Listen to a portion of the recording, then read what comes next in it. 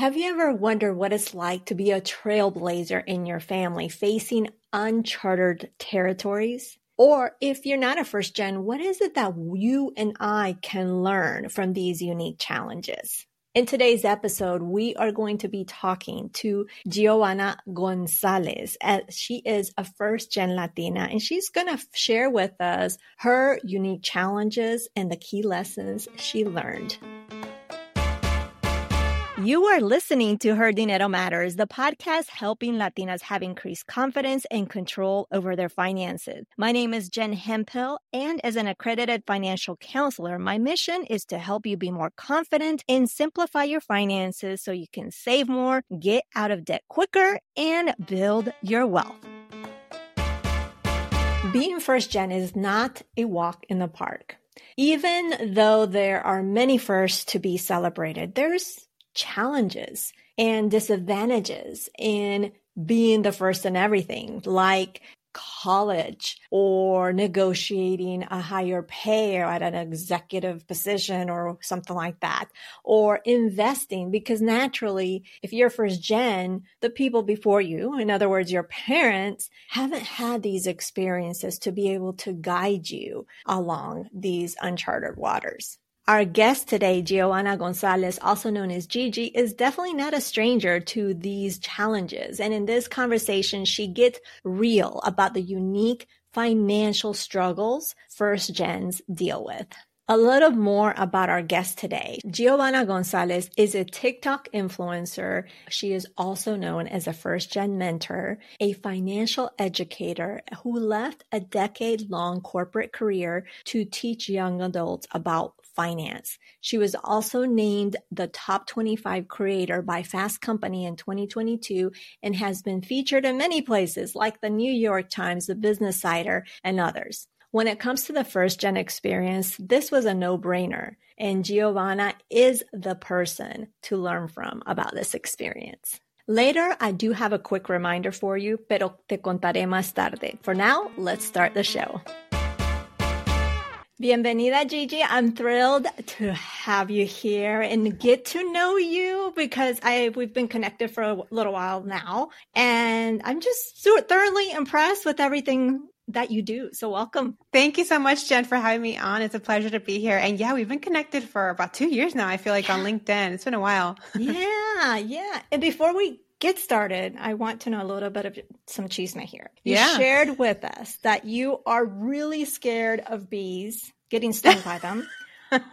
But you haven't been stung yet. So I want to know about that fear because I'll tell you why in a little while after you share with us. It's pretty embarrassing. I honestly feel like I have to get hypnotized because it's a visceral reaction that I have. I just cannot see anything but fear when I see a bee. And yeah, I've never been stung, and people are like, this thing isn't actually that bad for you to have this reaction. But yeah, I mean, I'm 34 and I still, knock on wood, have not gotten stung, and I just stay away from them whenever I can. Well, I have and I get you because I don't like bugs, or at one time I was quote unquote attacked by a spider, but it was disguised as a cricket. Yeah. Oh no. To give you an idea, I was definitely afraid. So I wanted to know because I feel you. Like, I don't know I just am very deathly afraid. Like, and also I have a very reaction if I have boys. So, and boys, they're, and at least my boys, they're very energetic. They're fearless. So there's cuts and scrapes when they were little. And I literally react to a little cut and scrape. Like it's insane. So I don't know. It's something in the mind that I can't control. No, I get you. I think we both need to go get hypnotized together. Probably. That's funny. Now that we got that chisme out of the way, we want to get to know you, Gigi. So if you could take us back in time to maybe a time in your life where you experienced something, you observed something, you heard something that to this day has really shaped how you see, how you perceive money, how you manage money. So take us back. Yeah, I can't think of a single moment that really shaped my experience with money with my family. I'm fortunate that we didn't experience extreme poverty or anything like that. But I think there were a lot of micro moments that kind of affected me. And that recurring micro moment that kept happening is that I was always told no when it came to money, so whether I asked for, more money to be able to go on a school trip, you go on school trips out of town and they'd give you a little allowance to spend money, so I'd get like, I don't know, $20 and that was it. And it wouldn't really go far. So if I'd ask for, hey, I really can't, this barely covers my lunch and a little bit more. It's like, no, we don't have more. One time I remember we went to Chuck E. Cheese. We were like 8 and 7, me and my brother. We'd always seen the commercials for Chuck E. Cheese on TV. So we wanted to go and, go to the arcade, all that fun stuff. I remember we walked in with my family of 4, my parents and my brother. And they saw the prices and we walked out. And I'm like, what happened? We were so excited because we're like, what happened? They're like, it's too expensive. We're leaving, so that's just always been my experience, just of like, no. And it's not going to be, even for the kids, there was no like, extra sacrifice, which I'm kind of grateful because I know that a lot of people in my community, they feel very indebted to their parents because they truly, truly sacrifice. Where with my parents back then, it sucked. But now I'm glad that they didn't overgive to the point where it affected us financially. And so if you could take us, thanks for sharing, because I had similar, I just heard of, we don't have the money. It was just, we didn't even get to the Chuck E. Cheese door. Yeah. Right. Yeah. It was just, I don't even know if it existed in my day. Anyways, I don't know how long it's been around. Side note, with that experience, and if you think about today, how has that translated today? Like, have you found yourself in those moments where you think about that's too expensive, when you go to make a decision, and maybe are you feeling like you're sacrificing yourself a lot in terms of the decisions that you make, and you're not spending money because of that mindset that was of the things that you heard? Or do you feel like you have superado, you have really overcome it? Thank you.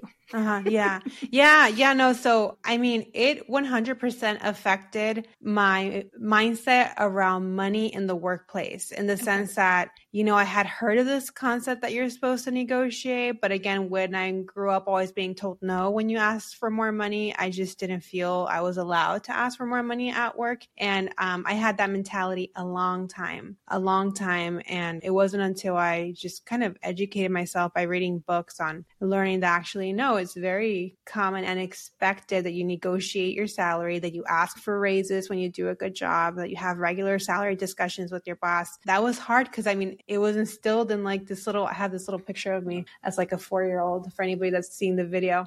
It was like instilled in that little girl that's just like, no, you don't ask for more money because we don't have it. I had to unlearn that. There was a lot of work to unlearn that. And then when it comes to my spending habits, I'd say that's still there in the sense of I'm pretty frugal. I know some people, their problem is overspending. For me, yeah, it's definitely, I second guess, should I spend this? And I know I have the money. And sometimes my husband's like, shakes me. He's like, you can afford it. You're fine. Or we can replace that. We can throw this. We can buy more. That's definitely still lingering. And so the time you mentioned that there was a time where you started educating yourself, right? In terms of like when you were talking about negotiating for more money, did anything bring up that change where you're like, something needs to give?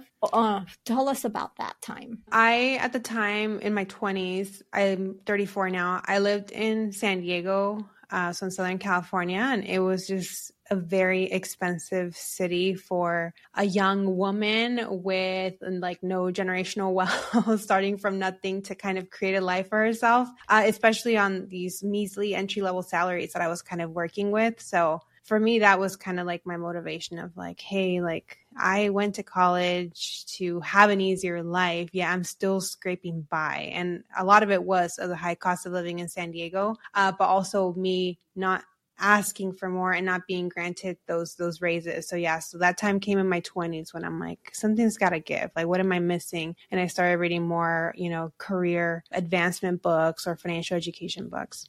Nice. Now, one of the things that you do is you mentor first gen. So tell me and there's different definitions when it comes to first generation. What does it mean to be a first gen Latina? I think depending on who you ask, you'll get a different answer. But I think the way I interpret it, and most of my social media community interprets it, is the first in your family to really adopt both lifestyles. So that would be, the culture and the values of your parents' home country, but then also you're adopting to your life in America. So typically that's like the firstborn in America, born and raised in America, or sometimes they're children that came here very young. Maybe they weren't born in America, but their parents brought them here at 5 years old. So really the American way is what you know. You never really had experience in your parents' home country. So that's what I typically consider first generation Latina, the daughter of immigrant parents.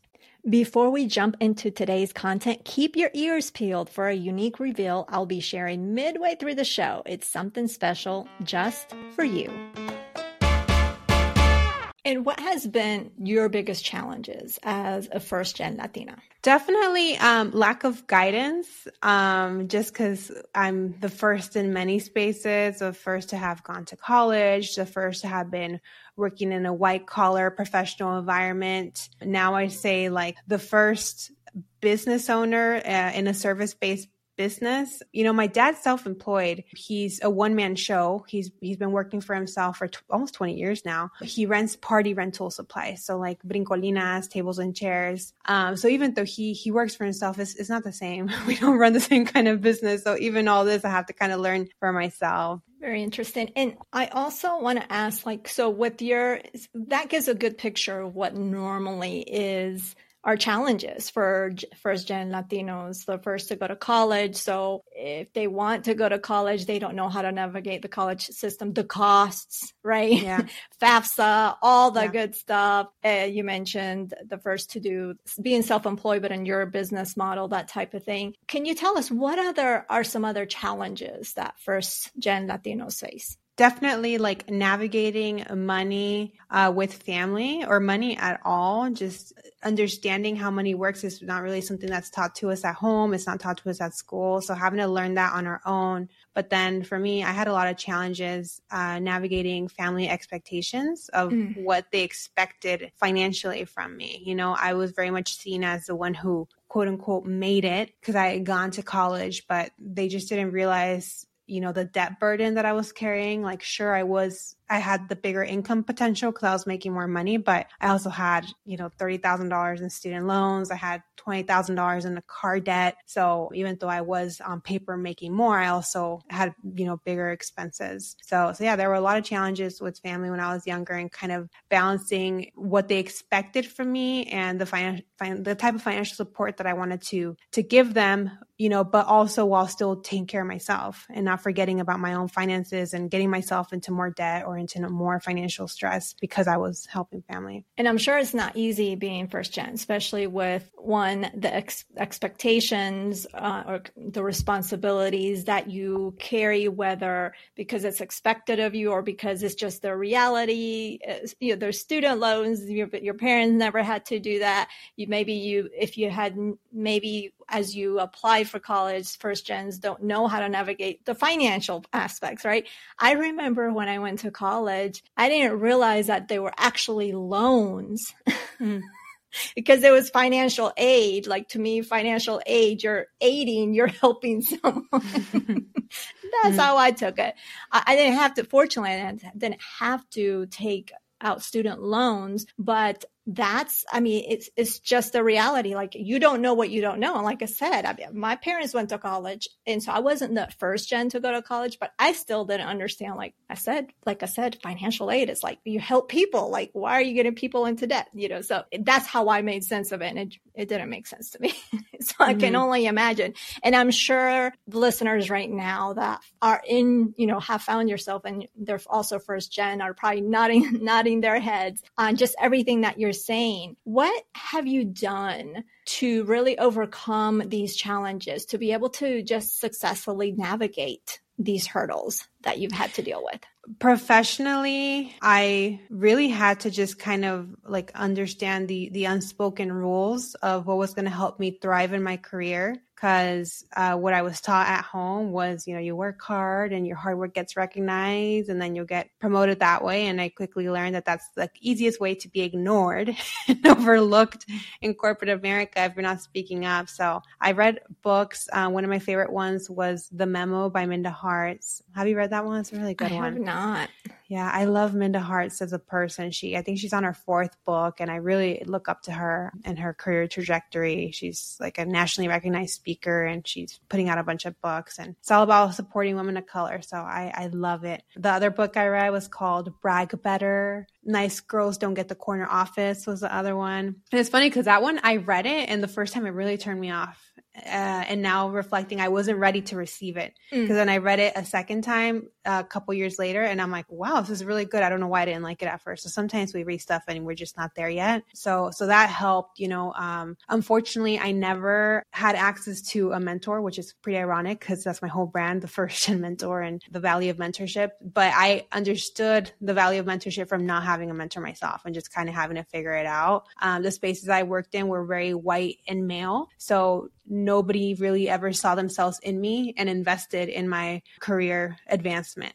So I was very much overlooked. So the advice that I give to others now is to surround yourself with community. I really am a strong believer of people tapping into, their employee resource groups, because those are little clubs in the workplace where you can get together with people that share similar backgrounds and similar struggles as you and, support one another and find that mentorship, find that sponsorship, find that career guidance. That's professionally. And then with money, I really had to redefine my own money values because I inherited my parents' money values of how they handle money in Latin America. And I just learned that that is not how I want to build wealth in this country. My family, they aren't where they want to be financially. Right now, my grandpa, he's having some health issues and he needs round the clock care and they don't have money to provide that, so I don't want that to be me. I don't want money. Life is already stressful as it is with life's ups and downs, health issues, and money is the one thing that we can try to really be proactive with and plan for in advance. And for me to be able to live a more financially secure life, I've had to unlearn a lot of what my parents instilled in me. And that's giving money to family at all costs. So I've learned to develop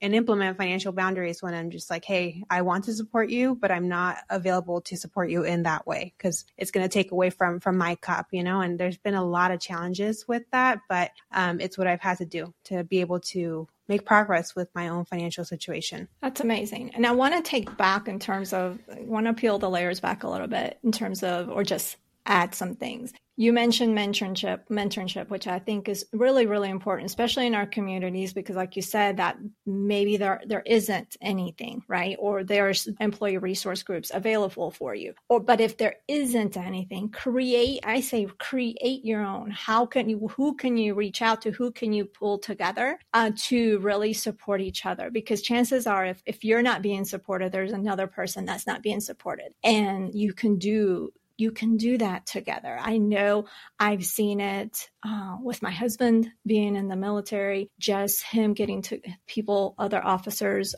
Black officers in the career field, just together and just supporting each other and learning from each other and leveraging, which I think is powerful and in what you're doing. And I think is just so important because sometimes if you don't take the prerogative yourself, no one's going to help you. Right. So I think just doing that. And I applaud what you're doing with mentoring others because I think it's just so essential. And unfortunately, it doesn't exist with communities of color. I think it's changing, don't you? But it still needs to grow a lot more. Yeah. And that's a great avenue. Yeah. To try to build something if it doesn't exist at your workplace. Unfortunately, I've gone down that route too, and I was just shot down.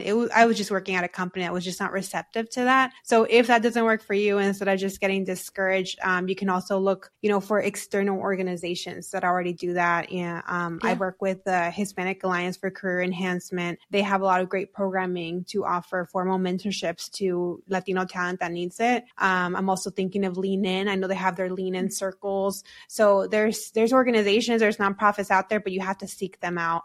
Your alumni group might be a good one too, that might have some formal mentorship options for you. Absolutely. And in terms of the finance side that you mentioned the expectations of family, or you're having a family member that is sick and then there's no money, there's who's going to take care of the abuelo or the abuela. Those are real conversations. And you said I don't know if it was in these words, but essentially you said you just taking responsibility and really taking control of your money will go a long way. Is it going to solve the problem? Not absolutely, right. But it's going to help. And having especially in our communities, that family is just everything. And that's not to say family's not everything in other communities. I say that and then I find myself, well, family's important to everyone. It's just different in our culture. Of course.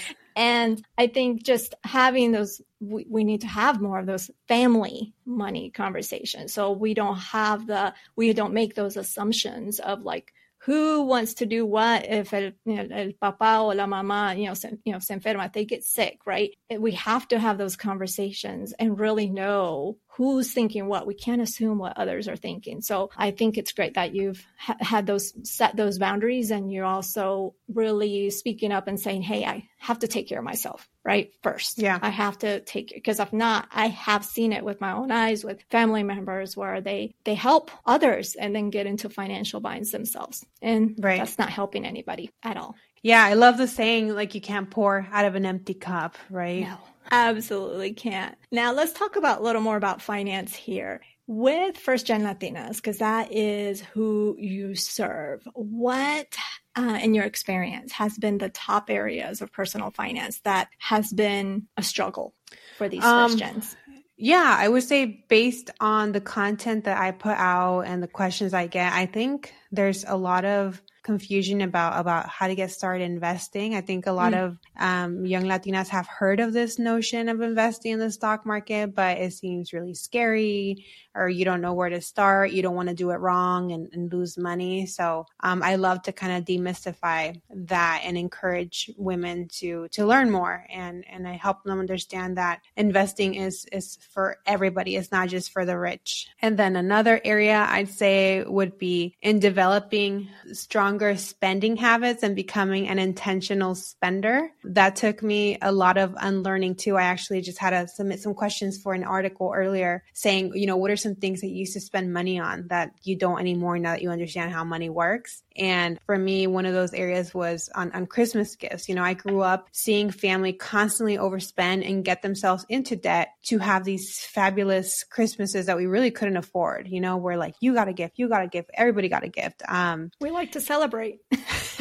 And that's great. There's nothing wrong with celebration, but it always has to be within your means and, not something that's going to negatively impact you later. So I've had to kind of, again, redefine those money values of like, okay, family is important to me, but I don't need to be getting myself into $1,000 of credit card debt to buy everybody Christmas presents. So I really cut back the list of the people that do receive gifts from me, and everybody else will receive a Merry Christmas text or a Merry Christmas hug.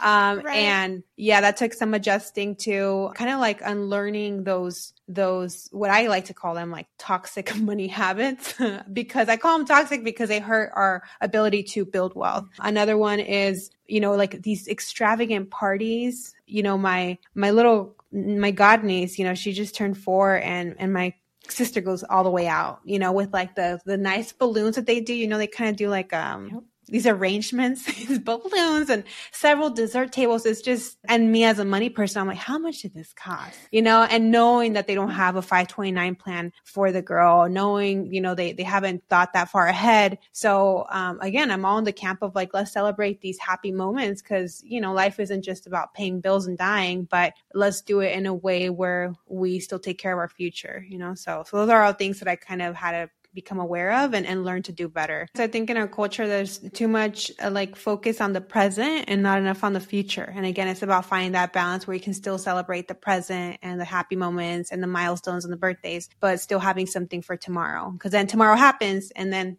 you're caught with your pants down. And that's what's happening right now in my family with my grandpa, where they can't afford to hire help and all that stuff. I hear you. We're going through some similar things with caregiving and figuring that out. And it's unfortunately, there's, like you said, you're the one that you're looked up on because you're the one, quote unquote, that's reached, I don't know, whether gone to college, has the most, potential with the career and all that stuff. That's like what we're looked up on and us. So I feel you, because we're going through a similar thing. Now, another thing that you do that I totally love is that you put an emphasis on culturally relevant financial education. And I think that's important because it's the best way to be able to connect, right, to that culture. In our case, our Latino culture, because you can't be talking about money and talk about American culture and expect the Latino to really connect and really pay attention. They may pay attention, but culturally relevant education is a lot better. So what has been your favorite way to provide this to the first gens that you serve? Yeah, so I like to focus on money issues that affect us specifically, because we all could benefit from learning how to budget, from learning how to pay off debt. But, and these are all things that I learned from traditional money books that were already existing and out there. But those books, there was a big gap in like, okay, well, what if my parents rely on me for their retirement, for medical costs and retirement? How can I help plan for that? How can I have money discussions about that? So these conversations are a big focus of my upcoming book. It's called Cultura en Cash, because all this was missing when I read over 50 personal finance books. So I really thought that I had all my bases covered. But then when I went into the real world, I saw there was still that gap missing. So I like to talk about how to help your parents prepare for retirement, how to have those discussions. And, it's hard because a lot of us, we don't normalize money conversations. And a lot of parents, they kind of may find it insulting to bring up money. So I say it's not just one conversation and done, it's several conversations over time. And then also, planning to factor in financial support into your budget, having a line item like how you would for any other bills. If you're providing a monthly allowance to family, if you want to be available to support them should a financial emergency come up, instead of digging into your personal emergency fund, create one that's just for your family so that it doesn't derail your financial goals. So, and when those things don't work, and when you don't have the financial ability to help, learn how to set those financial boundaries, which, boundaries in general are just so foreign in our culture because we're so enmeshed that it's kind of seen like as a betrayal. Like, how dare you say no, or how dare you put a limit to what family's asking? You show up for family no matter what. Right. And that's something that I just really empower my community and my reader, that although, we are Latinos and we have these Latino money values, we're also American. So that means that there's both at play. We're bicultural, so both cultures kind of clash, and we kind of have to find that middle ground that works for us. And that was a journey for me. It was a journey to find what worked. But after years of struggle, I finally found what works for me and allows me to support my family when I'm able to and when I want to, but also take care of my future. Fantastic. Well, Gigi, it's been so much fun having you. Is there anything that you want to leave us with before we wrap up this conversation? Yeah, just for anybody listening to this podcast, I applaud you, because this is how I learned how money worked, by immersing myself in the language of money. So I personally like to read books. So I read a bunch of books, listen to podcasts like you're listening to now, so that these money conversations are always kind of going in your head. I also got a lot of value from joining Facebook groups. I don't know if Facebook groups are cool anymore, but a couple of years ago. And I still actually am in them every now and then. But it's good because you're surrounded by like-minded community that's in similar place in their financial journey, and you're asking each other questions, learning about each other, learning about what the other person's doing and how you can kind of implement their advice. So this is important, for you to really immerse yourself, because like I said, we don't grow up learning this stuff. So it's really important that we are proactive with our financial education to do better. Thank you, Gigi. It's been such a pleasure having you and having this conversation. I'm really, really excited for your book to come out. So we'll definitely be sharing it here. Thanks so much. Thanks for having me on, Jen. In today's conversation, Gigi got really candid about the unique financial struggles of first-gen Latinas. And she told us about her story. And a common theme is lacking that financial guidance while facing at the same time expectations to support the family. So that is a struggle in itself. She expresses how this combination often leads to toxic money habits like overspending, which can in turn sabotage your long-term financial goals. Another key takeaway was learning to set firm yet compassionate financial boundaries with family to ensure your own financial health.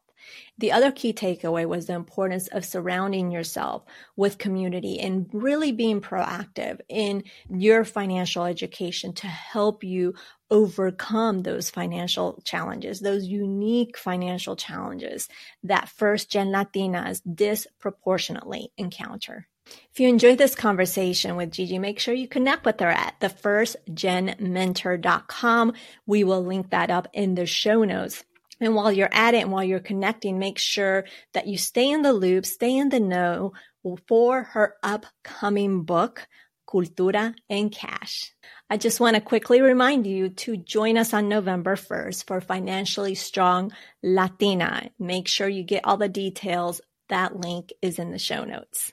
As for next week, if you want to be in a more fulfilling marriage and make sure you are on the same page about money with your partner, join us for this conversation with relationship coach Karina Daves.